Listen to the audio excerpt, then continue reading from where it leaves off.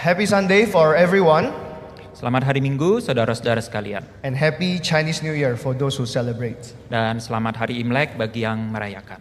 And also happy president election for those who are still Indonesians.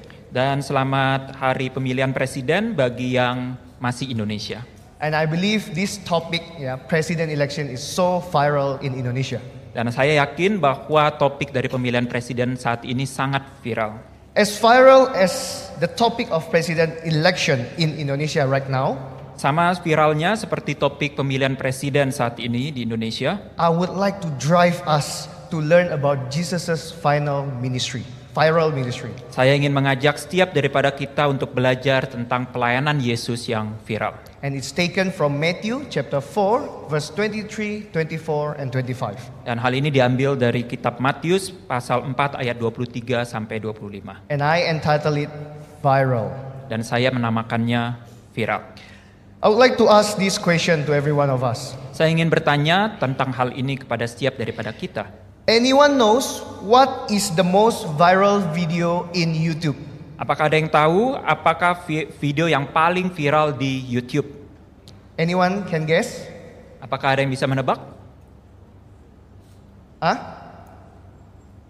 Okay. Oh yeah. Or another rephrase, What is the most viewed video in YouTube? Atau saya coba terjemahkan, video apa yang paling banyak ditonton di YouTube? Children and mothers can know this. Anak-anak dan para ibu harusnya tahu ini. Baby Shark. Baby Shark. Yes. It is, Betul. You know, right? This Baby Shark video. Kalian tahu video Baby Shark ini? Baby Shark, do do do do do do. Baby Shark, do do do do do do. You know, right? Tahu ya semuanya? Okay, so this Baby Shark video is from entertainment company named Ping Fong. Video Baby Shark ini dibuat oleh sebuah perusahaan yang bernama Ping Fong. And you know, 13.95 billion views, the highest. Dan ditonton sebanyak 13,95 miliar kali. Okay, let's say 14 billions, Mari kita sebut saja 14 miliar. And today's world population is only 8.1 or 8 billions. Dan jumlah penduduk dunia saat ini hanya 8 miliar. It means the whole world population watch this video once.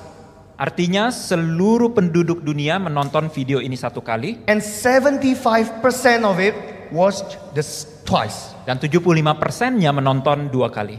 So this is the most viral video in YouTube. Inilah video yang paling viral di YouTube. As a result, sebagai hasilnya, they become very rich and very famous. Dan dia menjadi sangat kaya dan juga sangat terkenal.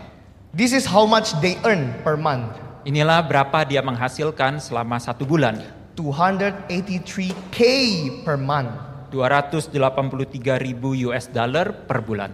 We thought that this is what a childish video, but they earn so much from it. Mungkin terlihat seperti video yang sangat kekanak-kanakan, tapi dia menghasilkan uang yang begitu banyak. And recently in 2022, they got this very prestigious award. Dan di tahun 2022 dia mendapatkan penghargaan yang begitu bergengsi ini. Best Creator Award from ACA. Best Creator Award from ACA. You see, because of the virality, they become rich and they become famous. Kita lihat mulai dari viral dia menjadi sangat kaya dan juga menjadi sangat terkenal. If that's the result, who doesn't want to be viral? Kalau itu adalah hasilnya, siapa sih yang tidak mau menjadi viral? Let me ask you this question. Who doesn't want to be viral? Coba saya tanya, siapa yang tidak mau menjadi viral? Okay, think about viral is not only being exploded in internet, but you are now famous. Ketika kita katakan viral bukan berarti saya menjadi terkenal di dalam internet, tapi saya menjadi terkenal. You are known. Kamu dikenal. You are appreciated. Anda dihargai. And somehow you are loved by many more people in the world. Dan terlihat Anda begitu dicintai oleh banyak orang di dunia ini. Who doesn't want to be viral? Siapa yang tidak mau menjadi viral? The word viral means from Wikipedia Kata-kata viral ini berasal dari Wikipedia. When any clip or animation or film that is spread or circulated rapidly through online. Yang berarti apapun itu klip ataupun video yang menyebar begitu luar biasa secara online. The keyword is spread, circulated rapidly. Kata kuncinya dalam menyebar dengan begitu luas, begitu cepat. And this word is taken from the word virus. Dan kata-kata ini diambil dari virus. The word virus that is spread and circulated rapidly. Virus ini menyebar dengan sangat cepat dan sangat besar. Okay, for children Bagi anak-anak, who got sick from your school. siapa yang sakit di sekolah? Anyone? Siapa? Boleh angkat tangan? Oh, yes, Cedric on top. Yes. Aleta. Yes.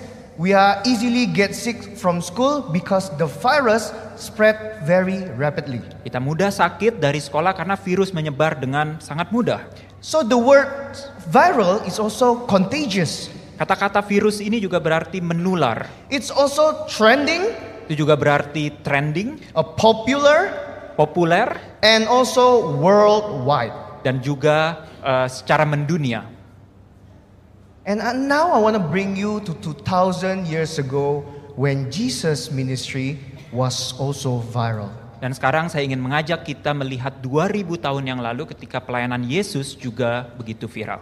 It's not that Jesus was viral in the internet because it wasn't there, but Jesus was famous. Itu bukan berarti bahwa Yesus itu viral di internet, tapi pada saat itu Yesus begitu terkenal. And also Jesus' ministry is spread and circulated rapidly among the people at the time. Dan pelayanan daripada Yesus Kristus itu menyebar dengan sangat cepat dan sangat luas. Let's read these 3 verses together. Mari kita membaca 3 ayat ini bersama-sama. Verse 23, all the children and the youth.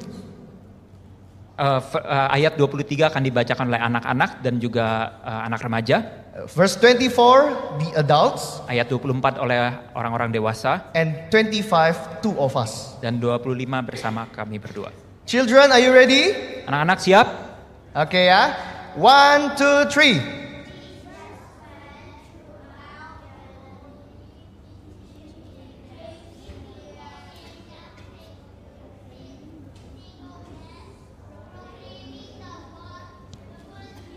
Of the kingdom and healing every disease and sickness. Thank you. Verse 24, the adult. Ayat 24 para orang dewasa.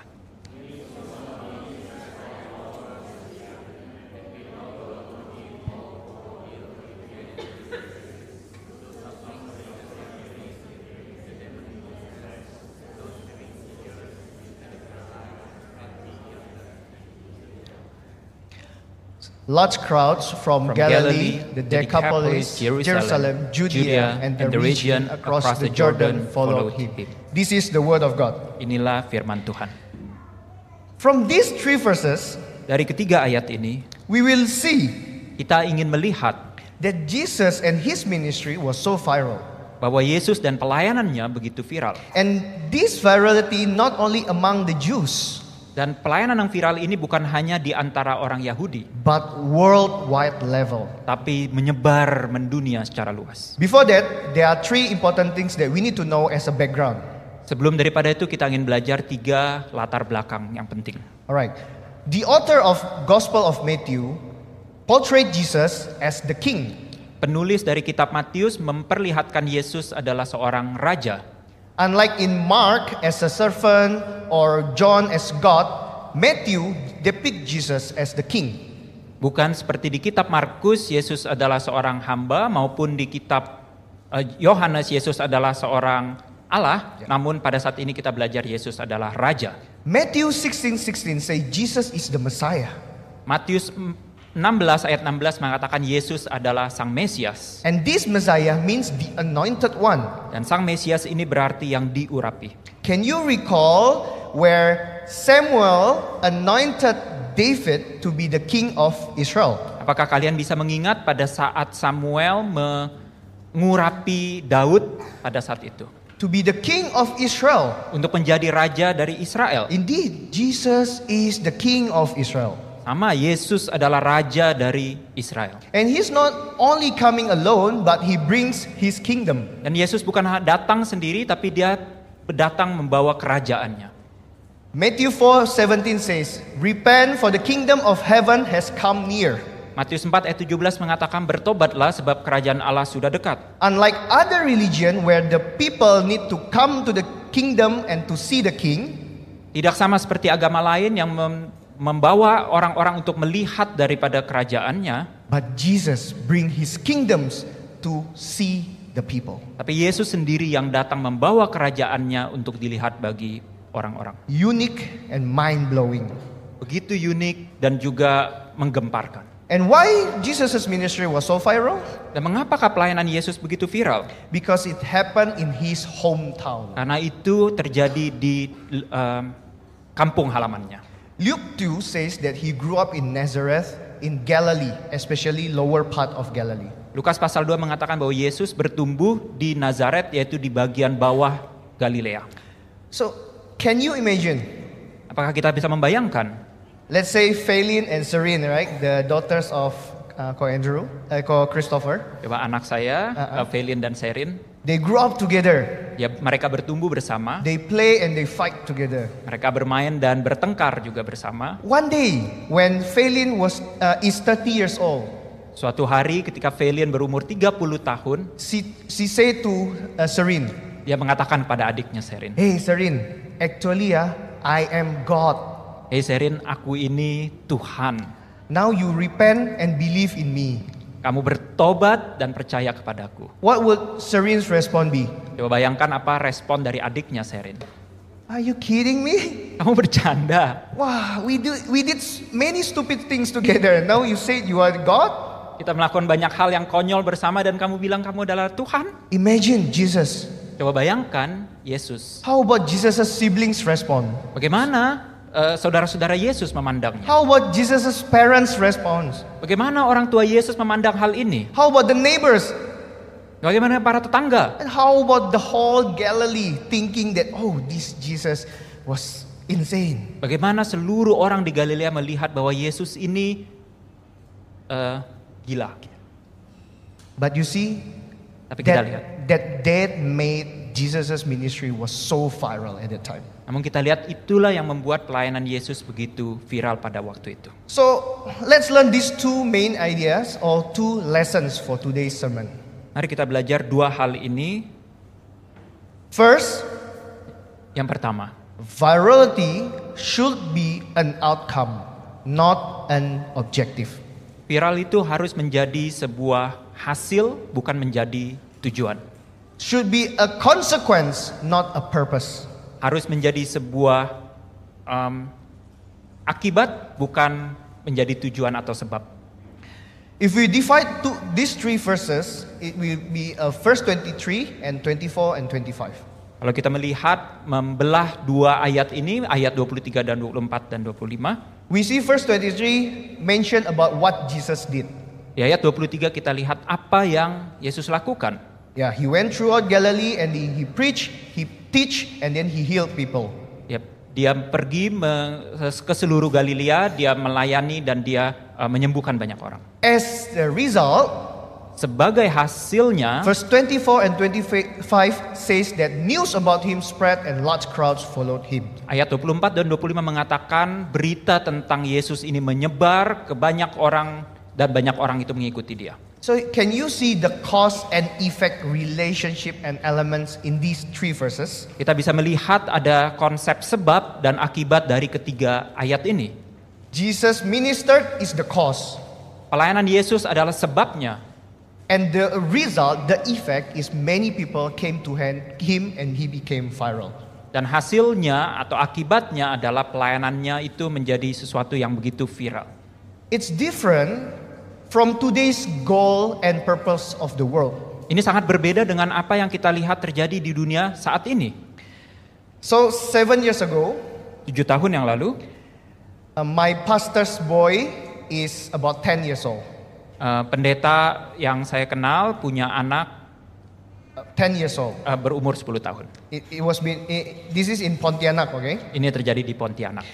So one of his homework is to make a video and upload it in YouTube. Salah satu tugasnya adalah harus membuat sebuah video dan di-upload ke YouTube. So one day after the submission, we came to my pastor's house to have a meal. Satu hari setelah submission, setelah dia memasukkan ke YouTube, Evan bertemu dengan pendeta tersebut. And then one of us, many youth, asked this boy, "How about your assignment?" And then he said, "Yeah, it's good." Dan salah satu dari kami menanyakan bagaimana tugas tersebut, dan sang pendeta mengatakan baik. And then we asked the boy, Dan kami tanya ke anak laki-laki itu, "What is your dream?" apa yang menjadi mimpimu? And then you guess his answer?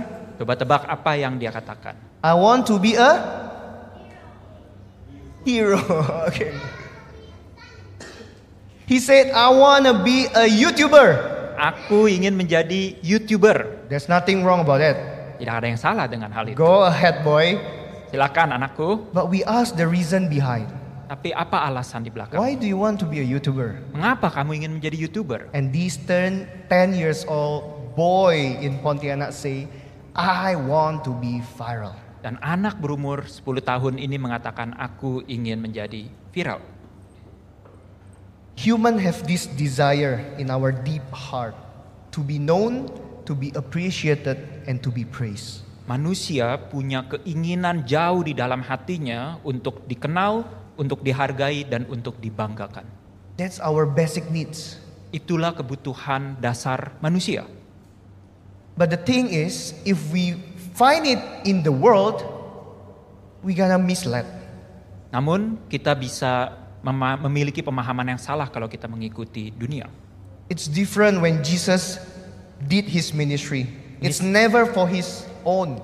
Ini sangat berbeda dengan apa yang Yesus lakukan di dalam pelayanannya. Dia tidak pernah melakukan ini untuk dirinya sendiri. He didn't say, "I wanna be viral."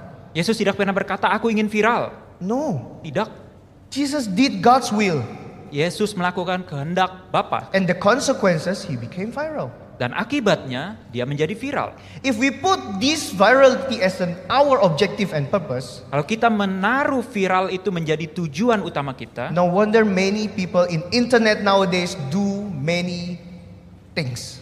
Itulah kita bisa lihat banyak orang di dunia internet saat ini melakukan banyak hal. They produce a shameful, dangerous, offensive, or even abusive content.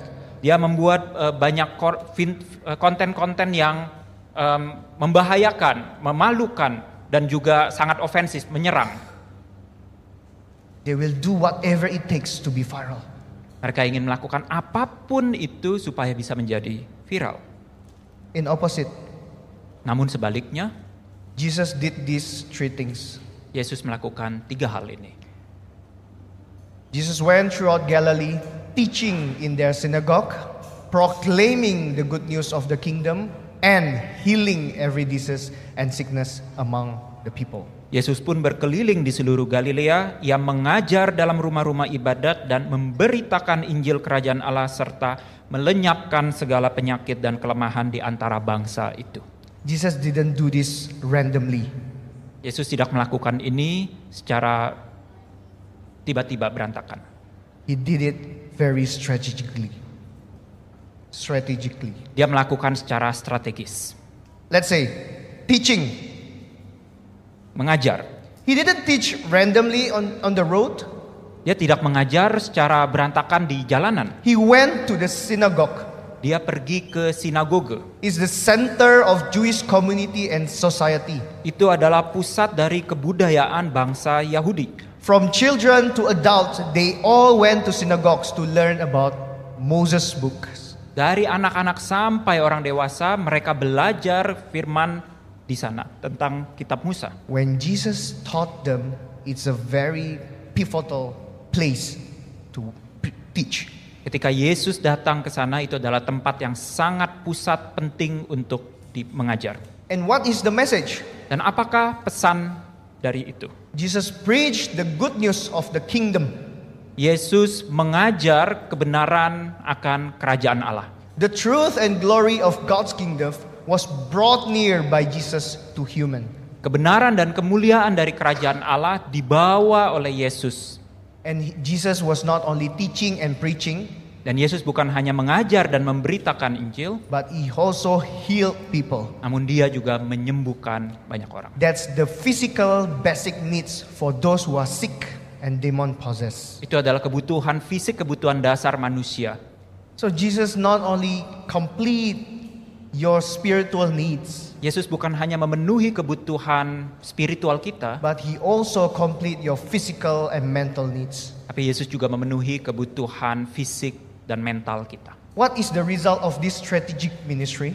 Apakah hasil daripada pelayanan yang begitu strategis ini? Verse 24 and 25. Kita lihat di ayat 24. News about him spread all over Syria. Maka tersiarlah berita tentang dia di seluruh Syria. Syria was the north part of Galilee. Syria itu ada di bagian utara dari Galilea. And you see people brought to him and all who were ill with various diseases and so on. Dan kita lihat begitu banyak orang membawa dirinya datang dari arah tersebut. And not only from the north, Dan bukan hanya dari utara, large crowds from Galilee. juga banyak orang dari Galilea. So many cities in Galilee, right? They came to where Jesus was. Banyak kota dari daerah Galilea itu datang ke tempat di mana Yesus And berada. also the Decapolis Dan juga Dekapolis, is the southeast of Galilee. itu ada di area tenggara dari Galilea. From the south, Jerusalem. Dari utara, dari Yerusalem. Also from the south, Judea. Juga dari selatan, dari Yudea. And one more from the east, the region across the Jordan followed him. Dan juga bahkan dari timur, daerah dari sungai Yordan datang mengikuti dia. So you see, except the west side, which is the Mediterranean Sea, Kita lihat dari barat tidak ada karena itu adalah Mediterranean Sea. but the whole surrounding countries and cities of Galilee came to see Jesus. Namun kita lihat dari seluruh area itu datang ke Galilea mengikuti Yesus. Why? Mengapa? Because Jesus' ministry was so unique, it was so viral, and it is worldwide. Karena pelayanan Yesus begitu unik, sangat viral, dan juga mendunia. How about us? Bagaimana dengan kita? When we serve God, when we do something good, Ketika kita melayani Tuhan, kita melakukan sesuatu yang benar, what is our motivation? apakah motivasi kita? Is it to be viral? Apakah itu untuk menjadi viral, Is terkenal? it to be known and to be praised by others? Apakah itu untuk diketahui banyak orang, untuk dipuji oleh orang lain? Or is it for God alone? Atau itu adalah untuk kemuliaan Tuhan? This should be our ministry principle. Inilah yang harus menjadi prinsip dari pelayanan kita. We serve people, then let's say we go viral, praise the Lord. Ketika kita melayani Tuhan dan misalnya kita menjadi viral, terpujilah Tuhan. But the Namun, viral shouldn't be the objective of it. tapi viral tidak harus menjadi tujuan daripada hal pelayanan kita. Never think this way. Jangan pernah berpikir akan hal itu. I want to be viral, so what should I do? Oh, serving God. Aku ingin menjadi terkenal, menjadi viral, apa yang aku lakukan? Oh, layani Tuhan. Never think this way. Jangan pernah berpikir itu. I want to be viral, what should I do? I will help other people. Aku mau jadi viral, apa yang aku harus lakukan? Oh, tolongin orang. It should be the other way around. Itu harus sebaliknya. The virality is God's grace for each one of us. Viral itu adalah anugerah Tuhan bagi setiap daripada kita. Let us reflect on these two questions. Mari kita berpikir, merefleksikan akan dua pertanyaan ini. Are we looking for likes in life? Apakah kita mencari likes dalam kehidupan ini? Are we looking for praise? Are we looking for comfort in life? Apakah kita mencari pujian, kita mencari kenyamanan dalam hidup ini? Children, Anak-anak, when you go to school, when you obey your parents, waktu kamu pergi ke sekolah, kamu taat pada orang tua. is it for the praise of your parents or because you love your parents? Apakah kamu mencari pujian dari orang tuamu atau kamu mengasihi orang tuamu? Some people lose his life because of likes. Beberapa orang kehilangan bahkan hidupnya dalam mencari likes. Are we looking for glory over God? Apakah kita mencari kemuliaan diri sendiri dibandingkan Tuhan? Is it for us or for God? Apakah ini untuk diriku atau untuk Tuhan? Anyone knows this logo? Ada yang tahu logo ini? Yes, what is that, Alita? Instagram. Instagram. Yeah. So when Papa Mama play phone a lot, usually reading Bible, of course, ya. Lagi belajar, kayaknya mereka baca firman Tuhan kali ya. Alright, so I believe we all know Instagram. Maybe not many of us using TikTok, but most of us use Instagram. Saya yakin banyak kita menggunakan Instagram. Ya mungkin tidak banyak TikTok, tapi mayoritas dari kita memakai Instagram. I know a woman mid-40s. Aku kenal seorang wanita sekitar berumur 40 tahun.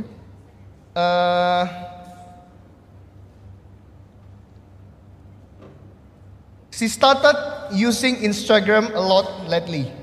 Dia belakangan menggunakan Instagram dengan cukup aktif. So someone recorded her like walking on the sea or playing with the dogs or buying groceries. Jadi ada orang yang mengambil videonya waktu dia jalan-jalan di pantai atau dia berjalan dengan anjing atau dia pergi berbelanja. I wonder why suddenly she was so active using these apps. Saya bertanya-tanya kenapa dia mendadak tiba-tiba menggunakan aplikasi Instagram ini dengan cukup aktif. Because previously she was considered as a shy and quiet woman. Karena yang saya tahu sebelumnya dia adalah orang yang cukup pemalu. And recently I know from my mom.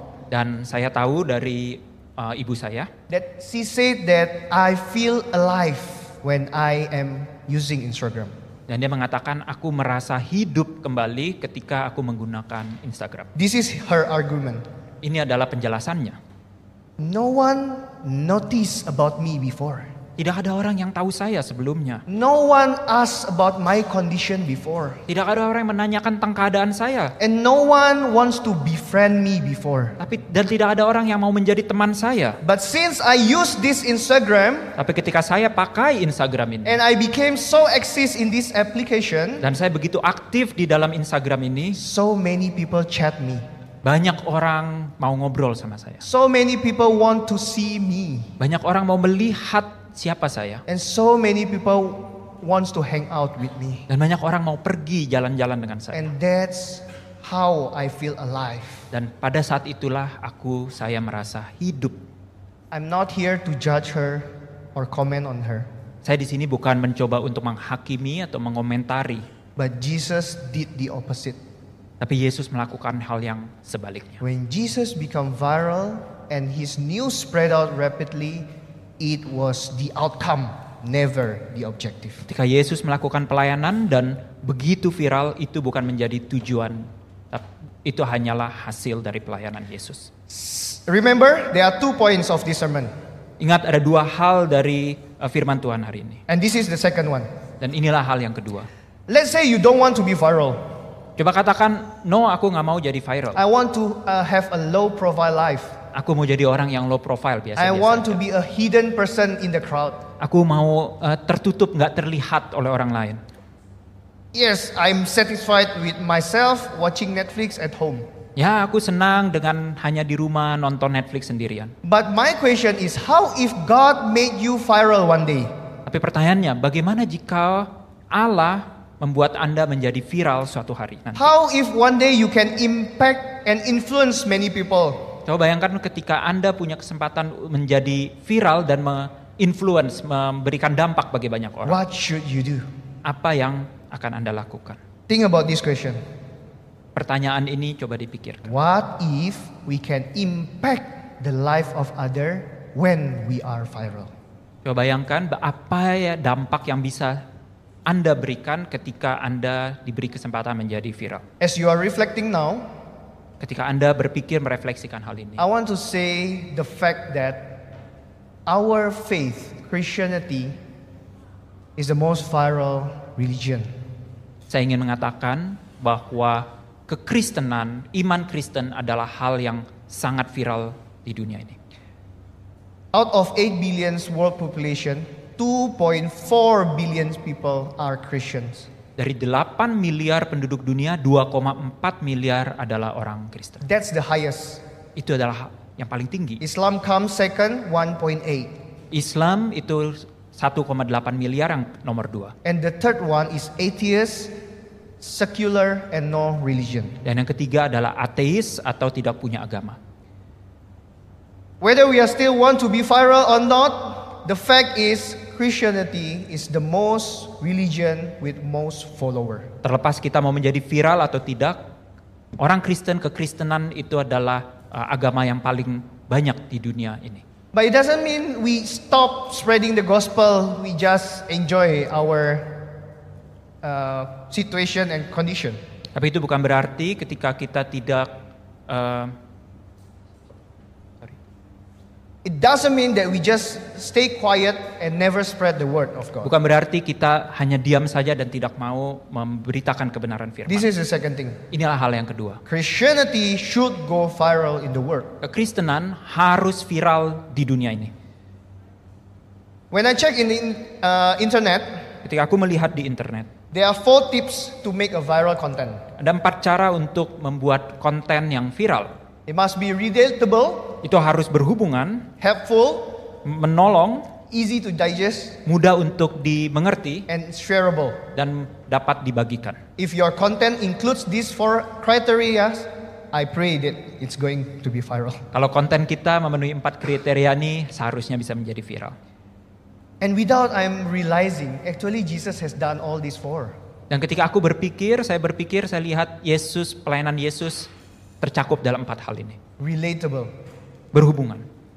Jesus as God became human so he can understand and relate with human. Yesus yang adalah Allah, dia datang ke dunia menjadi sama seperti kita, sehingga kita bisa merasakan Yesus juga adalah manusia. He was hungry, he Dia was lapar. tired, Dia lelah, and he cried during Lazarus' death. dan dia juga bahkan menangis ketika sahabatnya Lazarus meninggal. And Jesus' ministry is very helpful because he healed the sick, he fed the poor. Dan pelayanan Yesus juga berguna menolong orang lain yang membutuhkan. And also easy to digest. Dan mudah untuk dimengerti. Because Jesus said, believe in me and you will have the eternal life. Karena Yesus berkata, percayalah kepadaku maka engkau akan mendapatkan hidup yang kekal. Another verse says that my yoke is easy, come to me. Ayat yang lain mengatakan bahwa kuk yang kuberikan ini mudah. It's easy to digest. Mudah untuk dimengerti. Compare to other teachings out there. Dibandingkan dengan ajaran-ajaran yang And lain. also, Jesus' ministry is so shareable. Dan juga pelayanan Yesus itu dapat dibagikan, shareable. Not only for the religious leader, but also for the marginal. Bukan hanya untuk para pemimpin agama, tapi juga untuk kaum-kaum yang terpinggirkan. Not only for the Jews, but also for Gentiles. Bukan hanya untuk orang Yahudi, namun juga untuk orang non-Yahudi. Not only for men, but also for women. Bukan hanya untuk kaum laki-laki, namun juga untuk It's perempuan. shareable to everyone. Itu dapat dibagikan untuk semua orang. Therefore, the effect is worldwide. Oleh karena itu, efek atau impact dampaknya mendunia. If we can summarize it into one word, what is Jesus' ministry? Kalau aku ingin sampaikan dalam satu kata, apakah pelayanan Yesus itu? What we can share to other people and what we can always proclaim is the gospel.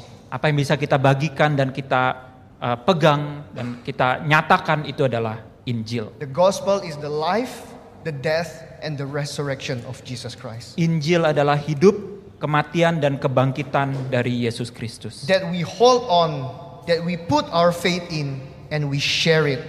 Yang kita pegang, yang kita yakini dalam iman kita, dan kita bagikan.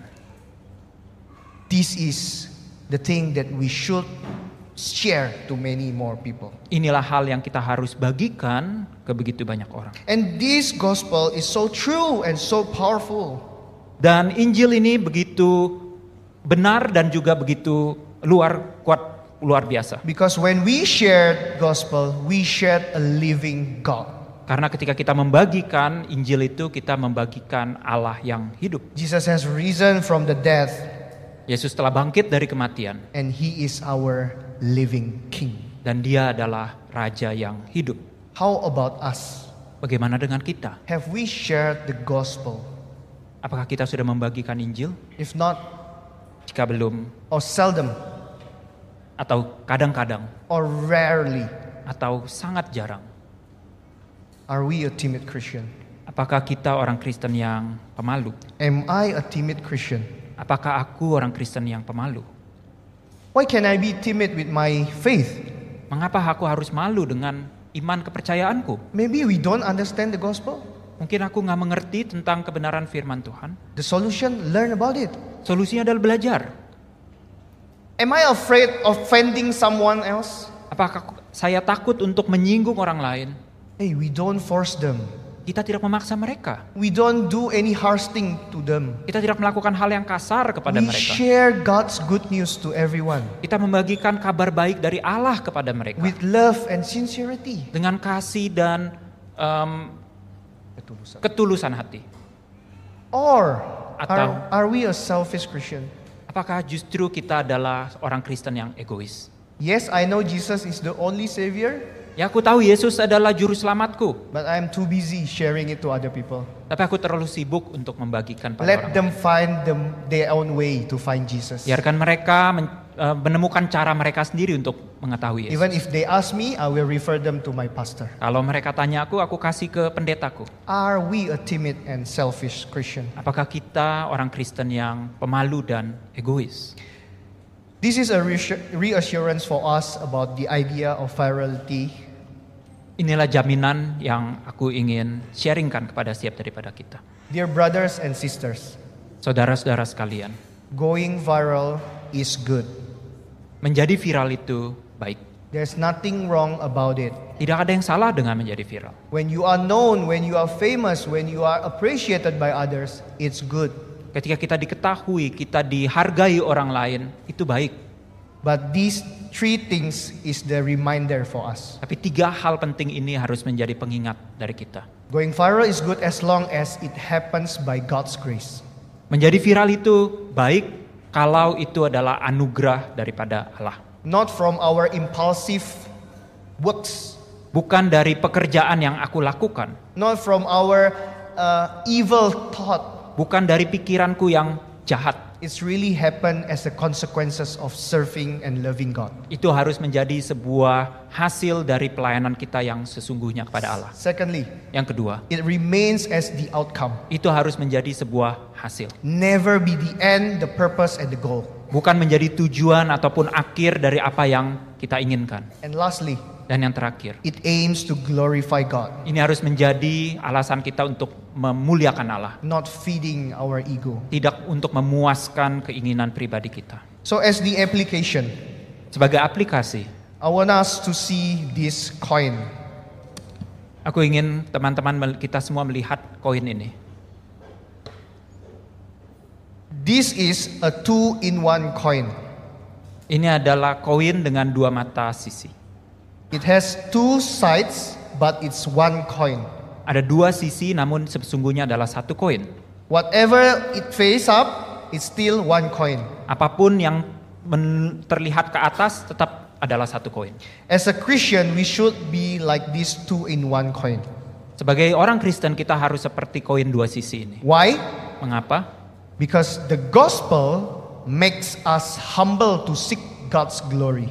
Karena Injil itu menolong kita untuk menjadi rendah hati di dalam mencari kemuliaan Allah. That's one side of the coin. Itu adalah sisi yang pertama dari koin itu. But not only humble, but also bold to glorify God. Namun bukan hanya rendah hati, tapi kita juga harus percaya diri di dalam memuliakan Allah. That's the other side of the coin. Itu adalah sisi yang kedua. As Christian, Sebagai orang Kristen, we should be humble yet bold. kita harus rendah hati namun juga percaya diri. Like John the Baptist says that he must become greater and I must become less. Seperti Yohanes Pembaptis mengatakan, ia harus makin besar tetapi aku harus makin kecil. That's humble. Itulah rendah hati. That's not inferior.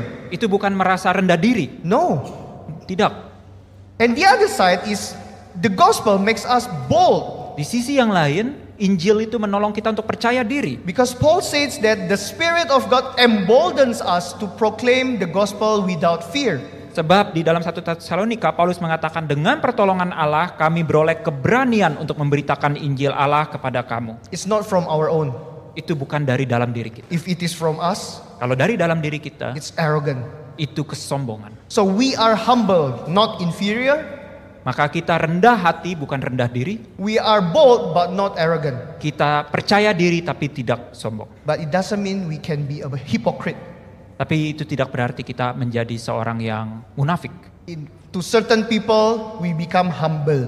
Untuk beberapa orang kita terlihat rendah hati. To other people, we become very bold. Pada orang lain kita percaya diri. That's double standard. Itu adalah standar yang berbeda. That's hypocrite. Itu munafik. This boldness and humility inside us like these two sides of the coin. Kepercayaan diri dan juga kerendahan hatian ini adalah dua sisi mata uang dalam kehidupan It kita. helps us to be bold to share the gospel, Itu menolong kita untuk percaya diri di dalam memberitakan firman Tuhan. but humble enough to rely on God's power. Tapi juga rendah hati untuk mengandalkan kekuatan dari Allah. We become bold to tell the truth, Kita berani percaya diri untuk memberitakan kebenaran. but we are humble to receive feedback from others. Namun kita juga rendah hati untuk menerima masukan dari orang lain. We become bold to be the salt and light to the world, Kita menjadi percaya diri untuk menjadi garam dan terang dunia bagi orang but lain. we become humble relying on God's power. Namun kita tetap rendah hati untuk mengandalkan kekuatan Tuhan. We are never above other people. Kita tidak merasa di atas orang lain. That's arrogant. Itu adalah kesombongan. We are never below other people. Kita tidak pernah ada di bawah orang lain. That's inferior. Itu adalah rendah diri. We are in the same level with them, Kita ada di level yang sama dengan orang lain. and we want them to know God's goodness. Dan kita ingin mereka tahu akan kebaikan Let's Tuhan. speak about Jesus with boldness and humility. Mengatakan tentang Yesus dengan percaya diri dan kerendahan hati. Lastly, Yang terakhir, if I will reflect on myself about this virality, jika saya merefleksikan dalam kehidupan saya sendiri terkait dengan hal viral ini. maybe the most viral topic in my head and Sylvia's head is about Kairos right now. Mungkin hal yang paling viral dari saya dan Sylvia istri saya adalah tentang Kairos anak saya. His face, his smile, and the whole being of him is so contagious for us. Wajahnya, senyumnya, wangi badannya, keseluruhan tubuhnya begitu menular dalam kehidupan saya dan Sylvia. And when I reflect my relationship with Kairos, Dan ketika saya melihat hubungan saya dengan Kairos, I see two extremes. saya melihat dua hal yang begitu ekstrim. Some people say, as a parents, you are above your children. Ada beberapa orang mengatakan ketika kamu adalah orang tua, kamu di atas daripada anakmu. The children should obey and follow, and no, you cannot open any room for discussion. Seorang anak itu harus taat kepada orang tua dan kamu tidak perlu membuka ruang diskusi kepadanya. There is no option for him, and he needs to do what the parents ask him to do. Tidak ada pilihan bagi dia dan yang perlu dia lakukan adalah untuk taat, hanya taat. But to the other extreme, Namun di ekstrim yang lain, usually younger generation, biasanya generasi yang lebih muda, they will tell me that, hey, you and your son is like a friend. dia mengatakan, kamu sama anak kamu itu adalah seperti seorang sahabat. Give him a room as big as wide possible for discussion and argument. Berikan kepadanya ruang yang sangat luas, seluas mungkin untuk diskusi dan juga untuk berargumen. He is allowed to choose what he wants, and he can do whatever he wants now, what he wants to be. Dia bisa memilih apa yang dia mau dan dia bisa melakukan apapun yang dia inginkan. So that he can be the best version of him. Jadi dia bisa menjadi versi terbaik dari dirinya. All of us know about ancestors worship, right? Kita tahu penyembahan Nenek moyang. nenek moyang kan? But nowadays there is descendant worship, Namun sekarang kita lihat ada penyembahan keturunan. where we sayang our children so much, we become very overprotective. Ketika kita sayang sekali sama anak kita, kita jadi terlalu overprotective. And they are not growing. Dan dia menjadi tidak bertumbuh. Both have weaknesses, I think. Kedua hal itu punya kelemahan masing-masing. Let's say if I become so harsh and disciplined to my boy, Coba bayangkan kalau saya begitu keras mendisiplin anak laki-laki saya. he can be someone that has no preference and no dream. Dia mungkin menjadi seorang yang tidak punya pilihan dan tidak punya mimpi akan dirinya. His goal is just to follow his parents. Tujuannya hanya ingin mengikuti apa yang orang tuanya kasih tahu. But to the other extreme, Namun di ekstrim yang lain, how if he grows very rebellious and not listening to any of our advice? bagaimana jika dia bertumbuh menjadi anak yang memberontak dan tidak ingin mendengarkan apapun yang orang tuanya kasih tahu? Kairos becomes so wild Dia akan- and become unstoppable. Dia akan menjadi begitu liar dan tidak bisa dikendalikan. Both extreme make me scared. Kedua ekstrim itu membuat saya begitu takut. When I put myself above Kairos or where I put myself below Kairos, I feel scared. Ketika saya menempatkan diri saya di atas daripada anak saya ataupun di bawah anak saya menjadi begitu takut. I become so arrogant or I become so inferior. Saya menjadi begitu sombong atau saya menjadi begitu rendah diri. Instead, Namun, I will learn to be humble yet bold for Him. saya ingin belajar untuk rendah hati dan juga tegas kepadanya. Definitely as status we are equal. We are humans being. Pastinya secara status baik saya dan dia itu sama. Kita adalah manusia. I cannot abuse or threaten His life. Saya tidak bisa mengabuse ataupun mengancam nyawanya. But as role, He is still my son. No matter what. Namun sebagai perannya dia tetap adalah anak saya. I need to guide, I need to teach, I need to raise, and I even need to discipline him. Saya harus mengajar dia, saya harus membimbing dia, saya harus menolong dia, bahkan mendisiplin dia According to Christian teaching. berdasarkan kebenaran firman Tuhan. And I will be bold in this area. Dan saya ingin tegas, percaya diri dalam hal I ini. know it's not easy, Saya tahu ini bukan hal yang mudah, but we can help one another tapi kami bisa menolong satu sama lain to support parents so that we can stick to the Bible and still raising our kids nicely. untuk menolong para orang tua supaya kita bisa tetap mengandalkan dan berdasar pada firman Tuhan. But at the same time, Namun pada saat yang sama, I'm humble to admit that I am weak. aku rendah hati untuk menerima kenyataan bahwa aku juga manusia yang lemah. I admit that I do not know many things. Saya mengakui bahwa saya tidak tahu banyak dan semua hal. I'm open for any suggestion and advice Saya terbuka untuk masukan dari orang lain, from God, dari Tuhan, from fellow brothers and sisters in the church, dari rekan-rekan seiman, and even from Kairos. dan bahkan dari Kairos anakku. I'm open when my child show to me about my weaknesses and flaws, Saya terbuka ketika anak saya menunjukkan kelemahan saya, because I am not perfect. karena saya tidak sempurna. I'm confident to raise my boy, Saya percaya bahwa saya bisa membesarkan anak saya, but I'm teachable to learn how to raise him. namun saya punya hati yang mau belajar bagaimana mendidik dia. And only the gospel that can help me to nurture him. Dan hanya Injil yang bisa menolong saya membesarkan anak saya. Without gospel, I cannot. Tanpa Injil, saya tidak bisa. So, brothers and sisters, Jadi saudara-saudara sekalian, remember these two things. ingatlah dua hal ini. Virality should be an outcome, not an objective. Viral harus menjadi sebuah hasil, bukan tujuan. And secondly, Dan yang kedua, Christianity should go viral in the world. kekristenan harus viral di tengah-tengah dunia ini. Whether you are viral or not, Terlepas apakah Anda viral atau tidak, speak about Jesus. berkata-katalah tentang Yesus. Speak with humility and boldness in your heart. Nyatakan dengan rendahan hati dan kepercayaan diri.